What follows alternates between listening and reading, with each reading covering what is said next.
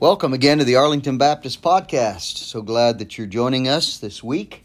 I'm going to return to the study that I was doing on end times prophecy. We took a break last week and really we're excited to have my son on the program last week. I hope you got a chance to listen to his great ministry of church planning and the wisdom that God's already given him and experience that he has in church planning. And so that was last week's episode. But I want to go back now today and continue on this series called Understanding the End. Not only because prophecy is such a big part of Scripture, but mainly because of the time we're living.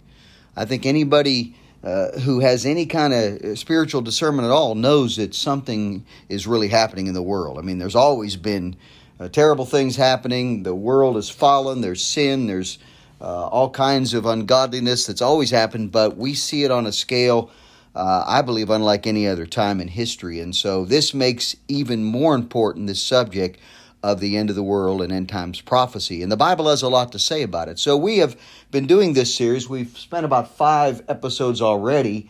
This isn't going to be a long series, I'll have to tell you, to do justice to a subject as big as eschatology or end times prophecy.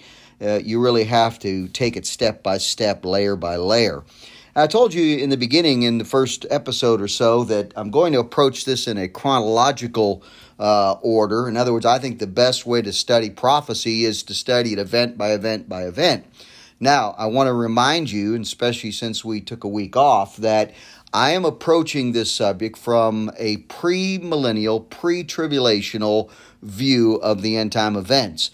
I admit that is not the only position held by Bible scholars, Bible theologians, commentators, and so on, Bible teachers. But it is the best one I feel fits into everything the Scripture says on the subject.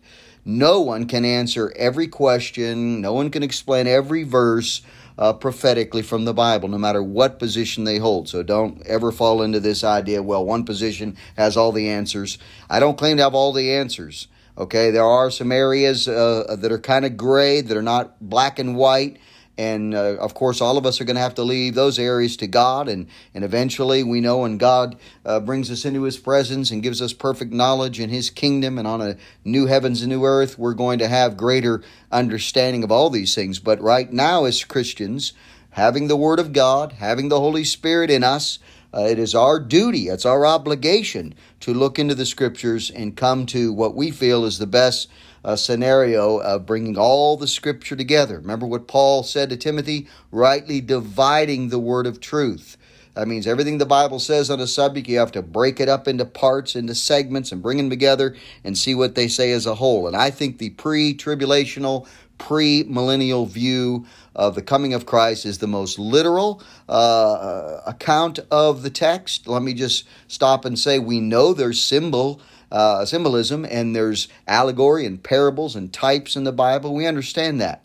But unless a scripture or a text shows itself to be typical or symbolic or parabolical, we should not interpret it that way. If the Bible says, for instance, that in the beginning God created the heavens and the earth, we don't make those first chapters in Genesis symbolic, as if they really didn't happen in 6 literal days. Okay? And that's somewhat, I think, what happens with Bible prophecy is because it's such a big subject and there is some symbolic content to it. I don't doubt that. I don't deny that. But setting aside the clear symbolic passages like in the book of Revelation and Daniel and some other places, I think we can still bring together a very literal look at prophecy from the view of Old Testament Israel, the church age we're living in now, and the actual coming of Christ that we are studying. So, having said that, I told you I believe that the coming of Christ, when I say the second coming, it's actually in 2 phases. And we started to deal with that last week, or 2 weeks ago, in looking at this idea of the rapture, okay? We covered the signs that I think put us in the end times. We studied that for like 4 episodes alone, just going over some of the signs or reasons why we believe the Lord's coming is near. But then we started 2 weeks ago to look at this very pivotal event. It's kind of like the domino that's going to knock them all down after that. And that is what's called the rapture. Now, again, people are going to already claim, well, there's no word rapture in the Bible. I didn't claim there was a word rapture in the Bible. I believe the teaching is in the Bible, okay? So don't get hung up on titles and words. There's a number of titles and terms that theologians and Bible scholars have put on things that aren't in the text itself, but they are used to sum up and to bring together an entire teaching for sake of making it easier to label and define. And so the rapture, though the word's not found, the teaching is. And basically it teaches that the Lord himself, Jesus Christ, is going to catch up. That's where that word rapture comes from. We read the passage in 1 Thessalonians 4, 16 and 17. And then we which are alive and remain shall be caught up together with them in the clouds to meet the Lord in the air, and so shall we ever be with the Lord. So last week, or 2 weeks ago, I'm sorry, I keep saying last week, 2 weeks ago, we began to discuss the rapture, and I didn't get all the way through it. I began to just basically show you that the rapture, the first phase of the Lord's second coming, is different than what I believe would be called the revelation, or the actual literal appearance of Christ in the sky, coming on the clouds to literally stand on the Mount of Olives and set up his kingdom for 1,000 years in Israel from Jerusalem. Excuse me. With that in mind, I want to go back and then talk some more now about the rapture and what it means. I've just given you some general ideas, and I want to talk about why I believe in a pre-tribulational rapture. Now, remember, the word tribulation is a term used generally in the Bible to mean any kind of period of cataclysm or judgment or so on. But there is a specific use of this word when it comes to end times prophecy. Many scholars have called it the Great Tribulation. It's simply a period of 7 years. And I'm going to hold off in explaining why we think it's 7 years till I get to the actual period of the tribulation itself. But I have to include it here to at least explain why I believe the Lord is going to come in the rapture prior to the tribulation. And that's what I want to do today, and kind of explain why I think the rapture is going to happen before the tribulation, and thus that makes my approach to this mean that the rapture is imminent, meaning it can happen at any moment. Nothing has to still happen. There's nothing that God has to do first before the rapture can happen. We are seeing all the signs fulfilled. We've already talked about that. We looked at the nation of Israel, which to me is one of the biggest ones of all. And I have told you that because of Israel and the Jewish people returning to their land, that to me sets the final piece of the puzzle in place for the rapture to take place. Now I'm going to go into why I believe the rapture will happen next, and then following the rapture will come this 7-year tribulation period. Again, there are men who believe in a mid-tribulational view, that he comes 3.5 years after the tribulation. There's some who hold this post-trib view, or after the tribulation. I believe the best way to look at Scripture and bringing all these things together is to see that the Lord's going to come back before the tribulation. Now, let me state some things about principle itself that I think teach this. And the first one I want to get into is the fact that God has always seemed to honor a principle in his dealings with his people that goes along with this pre-tribulational thinking. And that is, when God is pouring out his wrath on the wicked, on the world, okay, he's always exempted his people from that. He's always delivered his people from that. Now, we're not talking about persecution by the world. You say, well, a lot of martyrs died. Christians died throughout the Dark Ages. That's true. But that wasn't God's wrath being poured out. That was the wicked, the satanic world who hates Christ, whom he himself was killed by the wicked. All of us as sinners put him on the cross. We're not talking about the fact that Christians have been exempted from any bad things happening to them. That's not the point. We're saying when God has poured out his wrath, that has come from God, that he has exempted his people from that. And let me give you some examples, and I think there's many, but in the Old Testament we see some beautiful examples. The main one I can tell you is the story of Noah. Noah and the flood. Here God says in chapter 6 of Genesis, he tells Noah, you know the story, I'm not going to go into detail, but he simply says, Noah, the world has become corrupt by sin. Every thought and imagination of men's hearts are evil. I'm going to destroy the world by a flood, a worldwide flood. And I want you to build an ark to save you and your family, and 2 of all the air-breathing animals, 7 of the clean animals. You know the whole story. There's a principle there. God did not let Noah and his righteous family, that were saved people, that said Noah found grace in the eyes of the Lord, he did not let Noah perish in the flood. That's just a principle. Now let's go on to the story of Lot living in Sodom and Gomorrah. We can definitely all agree that Lot was not the most wholesome believer and was not a good testimony of a holy Christian, but the Bible does call him just Lot, meaning he was a justified man. He was saved.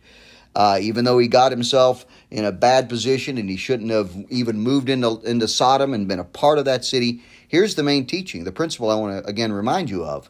That is, before God's angels, who were sent down to declare judgment on that city, they were sent to really ultimately go get Lot. Remember Abraham in chapter 18 of Genesis basically pleads for Lot. And pleads for the righteous, says, Lord, if there's 50 righteous in the city, will you destroy it? He goes all the way down to 10. Lord, if there's 10 righteous in the city, will you destroy that city? And the Lord said, no. See, it's not God's character. It's not in his plan, his attributes to destroy the righteous with the wicked. I mean, this is a principle all throughout Scripture. Why doesn't God send Christians to hell? And why would he never do that? Because there's that principle. God always delivers the righteous and punishes the wicked. And so he delivered Lot. The angels take Lot and his wife and 2 daughters out of the city, though his wife turned back and became a pillar of salt. That was her own choice. But here's the principle, it still stays.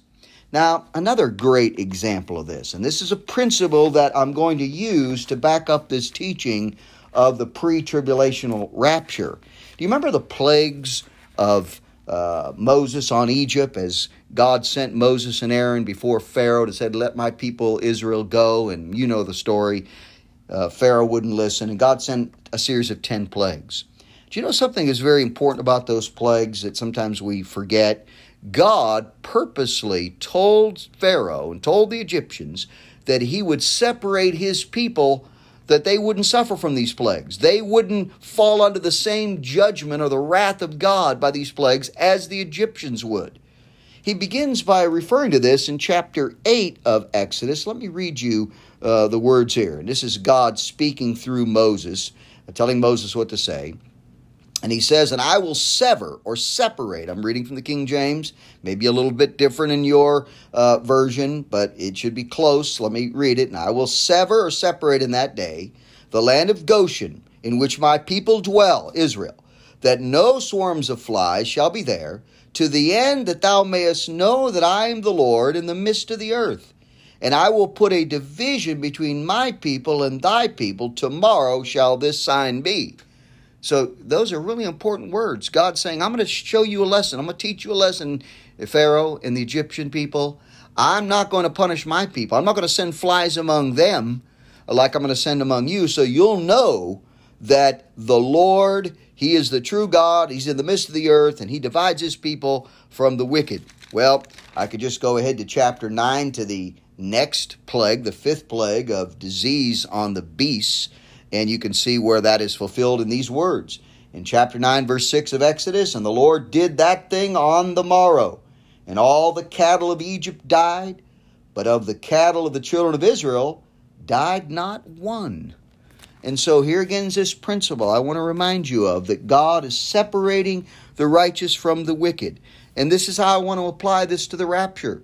To me, to even entertain the thought that God would allow Christian people to go through the worst period in all of human history when it comes to his wrath being poured out on the world. And there's other bad things happening because of the Antichrist and all the other things we'll talk about. But let me just stay with this idea of God is going to unleash his wrath in such a terrifying way. Let me use Jesus' own words. I mean, the most shocking verses about the tribulation come from the lips of our Lord. And he says them in Matthew 24, that great chapter on the second coming. I've referred to it already so many times, but let me read it to you. Jesus said in verses 21 and 22, for then, look at it's a time frame. Then is a time word. For then shall be great tribulation. Maybe that's why scholars have called it the Great Tribulation. That's fine. Such as was not since the beginning of the world to this time. No, nor ever shall be. And except those days should be shortened, there should no flesh be saved. But for the elect's, the saved sake, for the sake of the saved, those days shall be shortened. We'll get into those who are saved during the tribulation later, but I want you to see how amazing that statement is. When Jesus said this tribulation will be worse than any time before it or ever could be even after it. Wow. Imagine him saying that. This is from the lips of our Lord, who himself sent the flood. He's God. He was there. He sent the judgment of the flood. He was there to destroy Sodom and Gomorrah. He was there to send those plagues on Egypt. And he says that this great tribulation that's coming, that he's talking about in Matthew 24, is going to be worse than any other time. So for me to entertain, to believe that Christian people, the righteous, us that are saved now, say in this time, and that we would go through that in any way, I think is horrific. Now, let me use some verses, I think, to back it up. I've given you some principle. I think there's some verses that establish this as well. Look at 1 Thessalonians 5. Remember, Thessalonians 1st and 2nd are much about the second coming and prophecy. But here's what he says in 1 Thessalonians 5:9. Paul is writing by the inspiration of the Spirit. It's all about the second coming. The context is the second coming, so I'm not taking this out of context. Listen to what he says, verse 9. For God hath not appointed us to wrath, but to obtain salvation by our Lord Jesus Christ. Now, what does he mean by wrath there? He can't be talking about the wrath of hell. We know that God doesn't send Christians to hell. And that wouldn't even fit the context anyway. The wrath is God's wrath being poured out during the tribulation period. And then he says, but to obtain salvation. Now that word salvation sometimes misleads us. It could be a little hard to understand because every time we see the word salvation or saved, we think of being born again. We think of spiritual regeneration or the new birth. But that word simply means to be delivered. It doesn't mean actual born-again salvation there. It means but to obtain deliverance or rescue or escape by our Lord Jesus Christ. So God has not appointed. That means it's not set in his plan. Appointed means it's not been ordained. It's not been set down by God for his people to go through wrath, the wrath of the second coming, the wrath of the tribulation, which is really when his wrath is poured out. There's no doubt about it. Now, one other verse that I think is a beautiful one to use that teaches a pre-tribulational principle to the rapture, that Jesus will come before the tribulation to take his people away. And that is Revelation chapter 3, verse 10. Here is the Lord writing to the church at Philadelphia, and we'll talk about those 7 churches in a minute because they're very important in the time frame of this. But listen to what he says. Catch this phrase. He says to the church at Philadelphia, verse 10, because thou hast kept the word of my patience, which is basically they've been faithful to God and his word. Let's just say it that way. I also will keep thee from the hour of temptation. You could say tribulation, same idea. Judgment, the time of God's wrath, which shall come upon all the world to try them that dwell upon the earth. Wow. So the Lord is saying that his principle is intact here. He's not going to make people go through the tribulation period where his wrath will be poured out. Now, let me bring together some other thoughts here. Not only do we see this principle, but we see examples. You know, people say, oh, this rapture. There's been many well-known Bible teachers that scoff at and laugh at and mock this idea of a rapture. What do you mean God's going to catch all these people up? It's going to kind of be, what, an invisible, instantaneous thing? You mean millions of people are all of a sudden going to disappear? What are they saying? As if God can't do that? Are they saying God can do that? I hope they're not saying that. God can do whatever he wants. If he could send a flood to destroy perhaps billions of people in the days of Noah, he can do whatever he wants. God is not lacking power to rapture everyone from the world, and millions if that's the number. But people will say, well, that's so unusual. Well, it's not unusual. Remember Enoch and Elijah in the Old Testament? Here's a catching away. Hey, at least, even though it's on a single basis of a single person, an individual, it's still pictured, isn't it? Here, God, all of a sudden, one day he'd been speaking with Enoch, and Enoch walked with God. And the Bible says he was not, for God took him. Just like that. God takes him up. Nobody saw him again. Same with Elijah. You know the story in 2 Kings. God is coming down to get Elijah on the day that Elijah and Elisha, his protege Elisha, is going to take over after Elijah. And all of a sudden, the Bible says God sends a chariot down and whisks Elijah right into heaven. And so for people to say, this rapture, it's just far-fetched. No, it's not. The Bible teaches that God did it on an individual basis. Why couldn't he do it on a massive scale? I want to deal with one argument against the rapture that really needs to be put to rest, because it's a false one, and I think it's a straw man that people put up to try to deny the rapture or the whole idea of a pre-tribulational view. And that is that we as a pre-tribulationalist who believe in a pre-tribulational rapture, that Christ is going to come and take us before the tribulation, we in some way are trying to escape suffering. We in some way are looking for some escape clause, some escape out of suffering. Nothing could be further from the truth.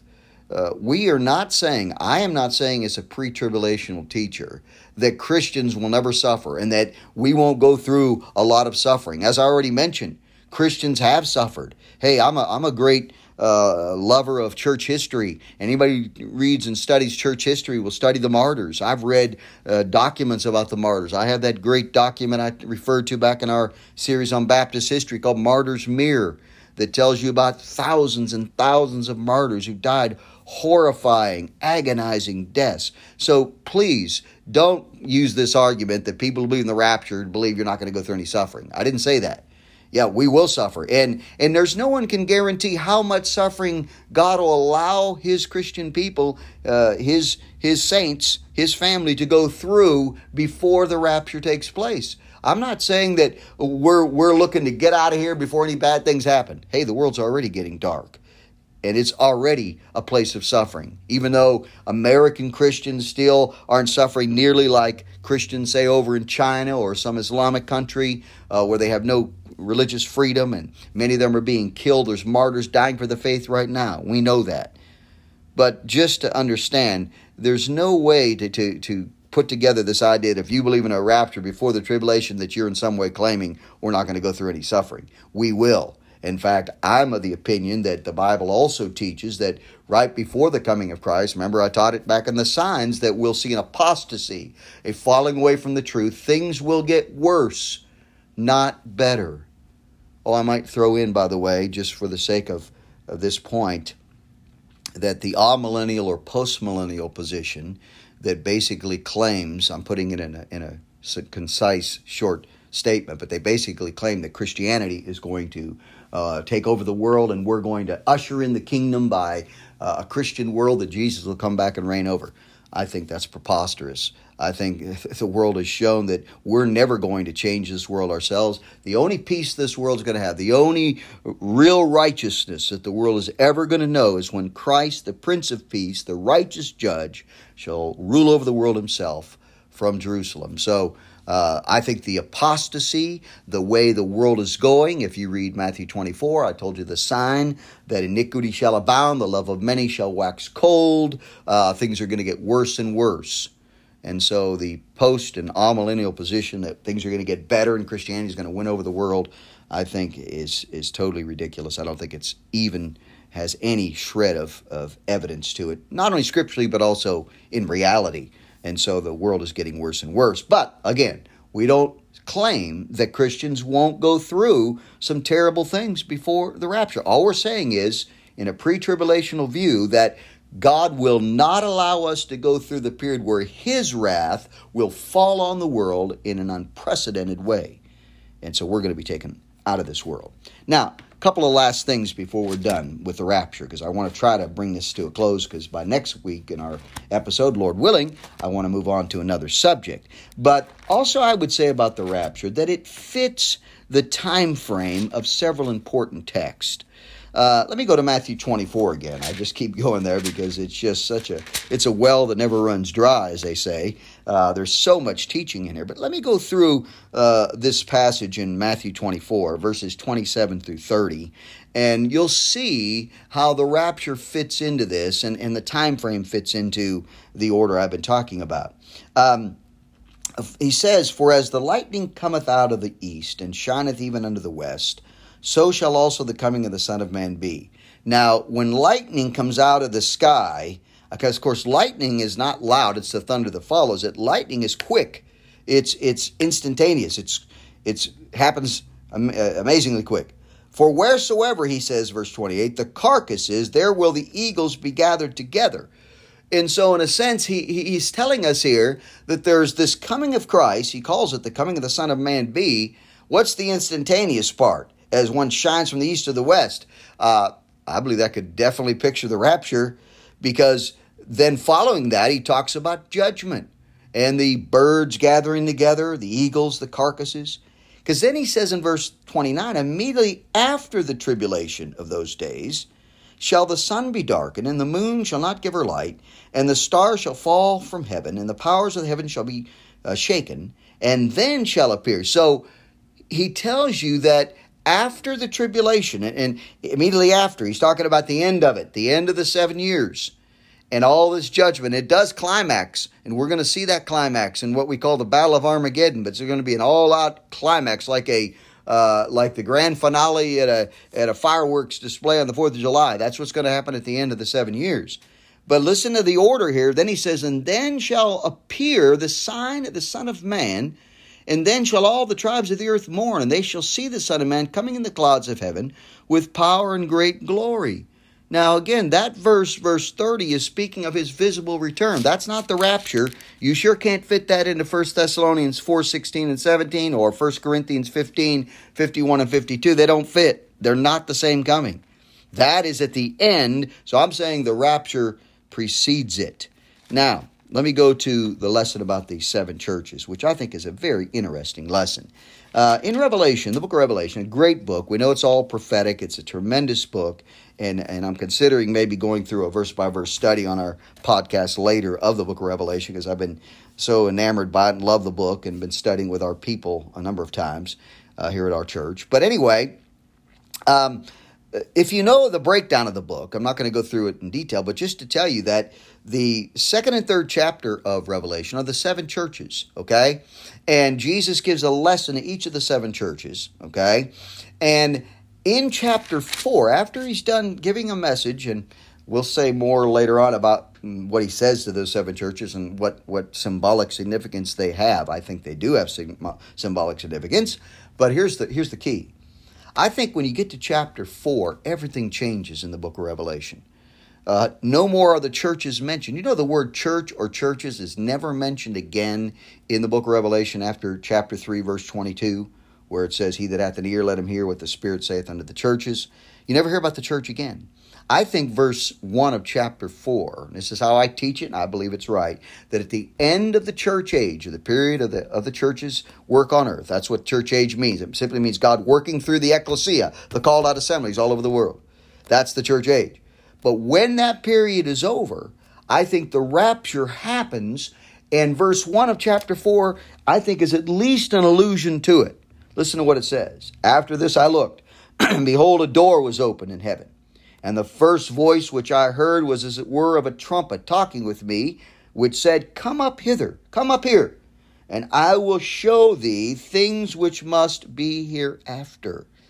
Now, I'm not the first one to ever come up with this by any means. Many good, I think, pre-tribulational prophecy teachers have also thought that this verse at least alludes to, it's at least a picture of this rapture, where John is caught up, a door's open, a trumpet actually sounds, and he comes up into the presence of God in heaven. Because in chapter 4 and 5, you have the throne scene where John is shown things in heaven there on the very presence of God. I think that's at least a picture of that. And the fact that you never see the church mentioned again. In fact, the only reference to the church again, and it's not the word church will be used at all, but I think it's referred to in the last invitation of Revelation chapter 22. Whereas he's getting to the end of the book, he's finished his main teaching, the writing of the book is concluding. John is giving the end of this book to us by God's design, and it says, "And the Spirit and the bride say, come." I think the bride is the church, the Lord's church, and they're involved in inviting all sinners to come to Christ. "Let him that heareth say, come, and let him that is athirst come, and whosoever will, let him take the water of life freely." So that is definitely the church, but isn't it telling? I think it's a great lesson that we never see the church mentioned from chapter 4 all the way to that last reference to simply the bride. And I think it's because the churches will be removed, all of God's people, all the family of God. I like to say the rapture of the saints, because I think the church is the local assembly, as we talked about in our lessons on ecclesiology before. You can go back and cover those on the podcast if you have time.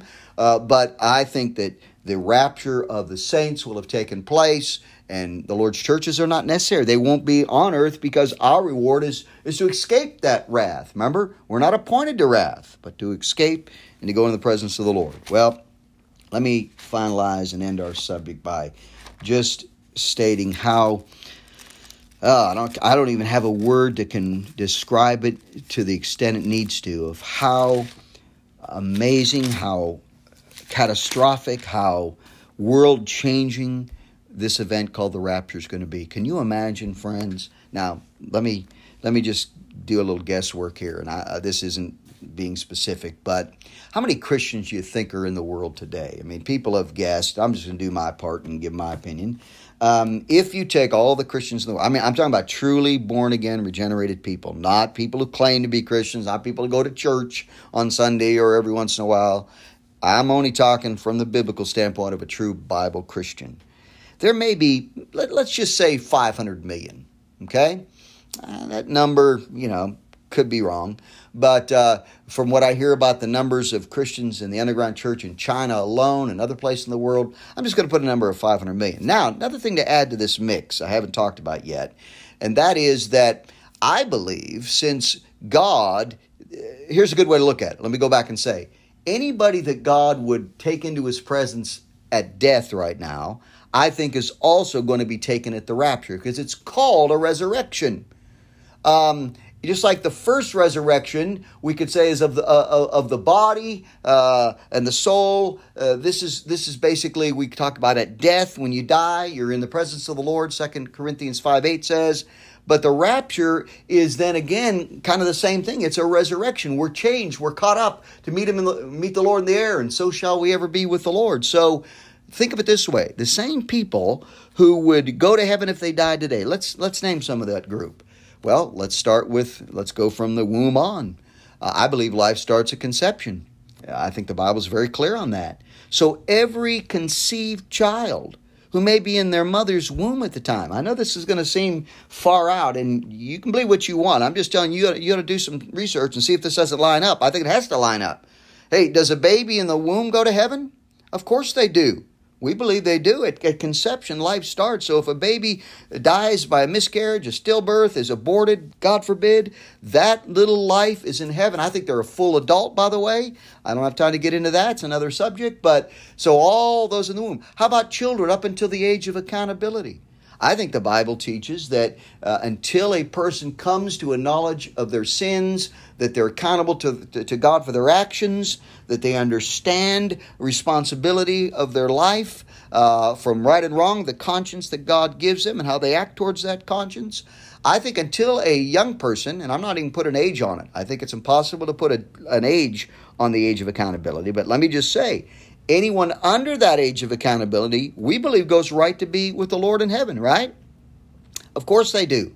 Remember David, when he and Bathsheba conceived that child and by adultery, and God ended up taking that child's life because he had to preserve David's life to continue the line. But that child that died, David said, you know what? He said, I can go to him. after he had fasted and pleaded with God to save the child, once the child died, David got up, and you know what he did? He ate, put on his clothes, and got cleaned up. And they couldn't even believe why he did it. And he said, hey, nothing I can do now, but I can go to him later. David believed he was right in heaven. I believe he is. So all kids under the age of accountability are going to be raptured too. Well, let me add another group. How about all those who are mentally unable to understand the gospel? Oh, I believe in God's mercy and grace for sure, that God would not punish them. Just like you wouldn't punish a child who can't understand the gospel and their own sins before, is not old enough to repent and turn to the Lord and have their lives changed. And so every mentally retarded, mentally handicapped person who cannot understand the gospel, and you say, well, how do we know how mentally handicapped they had to be, or how unable must they be mentally? I'm going to leave that to God. I don't know. God knows what they can understand and what they can't. Let's just leave that with God. But I'm saying, if you add that group, okay, let's say all babies in the womb, all children of the age of accountability, all those mentally unable to understand the gospel and be saved, let's add them to the 500 million of present living born-again Christians, perhaps. Let's put a number on that. I don't even know what that other number. Let's, for the sake of just keeping the numbers easy to follow, let's say there's a million, or 1.5 billion with a B. There's 8 billion people on planet Earth right now, right? Close to it, very close to it. 8 billion. Well, 500 million Christians, let's say, maybe 1.5 billion between the unborn in the womb, the children under the age of accountability, and those who are mentally unable to be saved. Let's say 2 billion. Now, I'm going to make this argument. I'll close with this.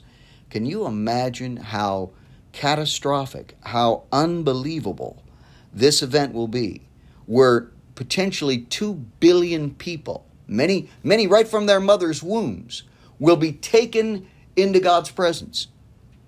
And that, I think, is going to set in motion the catastrophes, the all-out chaos and turmoil that will bring the Antichrist to power. And he's going to be one of our main subjects to study in the next period known as the tribulation period. Well, let me just end by reading 1 Thessalonians 5.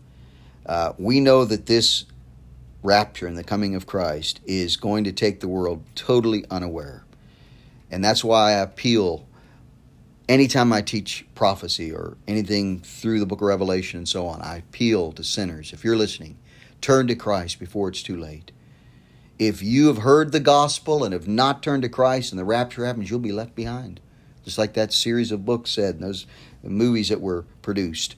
Even though I don't agree with the whole movies and the books themselves, they're man-made, but the principle's there. You'll be left behind and be lost forever. Paul says, for yourselves know perfectly, 1 Thessalonians 5, 2 and 3, that the day of the Lord, that's all the events, including the rapture and all the way to the end of the millennium, in my opinion. That's not the 24-hour period. It's a whole period of time. The day of the Lord so cometh as a thief in the night. In other words, you're not prepared for it, and he brings bad things. He is not wanted. For when they shall say, look at how Paul separates they and we and us. They, that's the unsaved world. For when they shall say peace and safety. Isn't that exactly what the world is trying to promote? Every government, the UN, everybody's trying to bring peace and safety to the world. It'll never happen. In fact, the world is more dangerous than it's ever been. He says, for when they shall say, the world shall say peace and safety, then sudden destruction cometh upon them, as travail upon a woman with child, and they shall not escape. He uses the birth of a child after the labor pains. In other words, you can't stop it. Once a woman goes into labor, her baby's coming. She can't stop it. They shall not escape his wrath.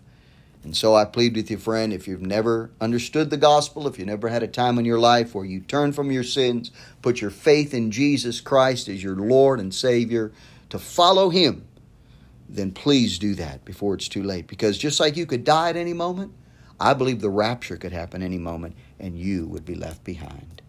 Well, remember our motto, conviction for truth and compassion for people. God bless you.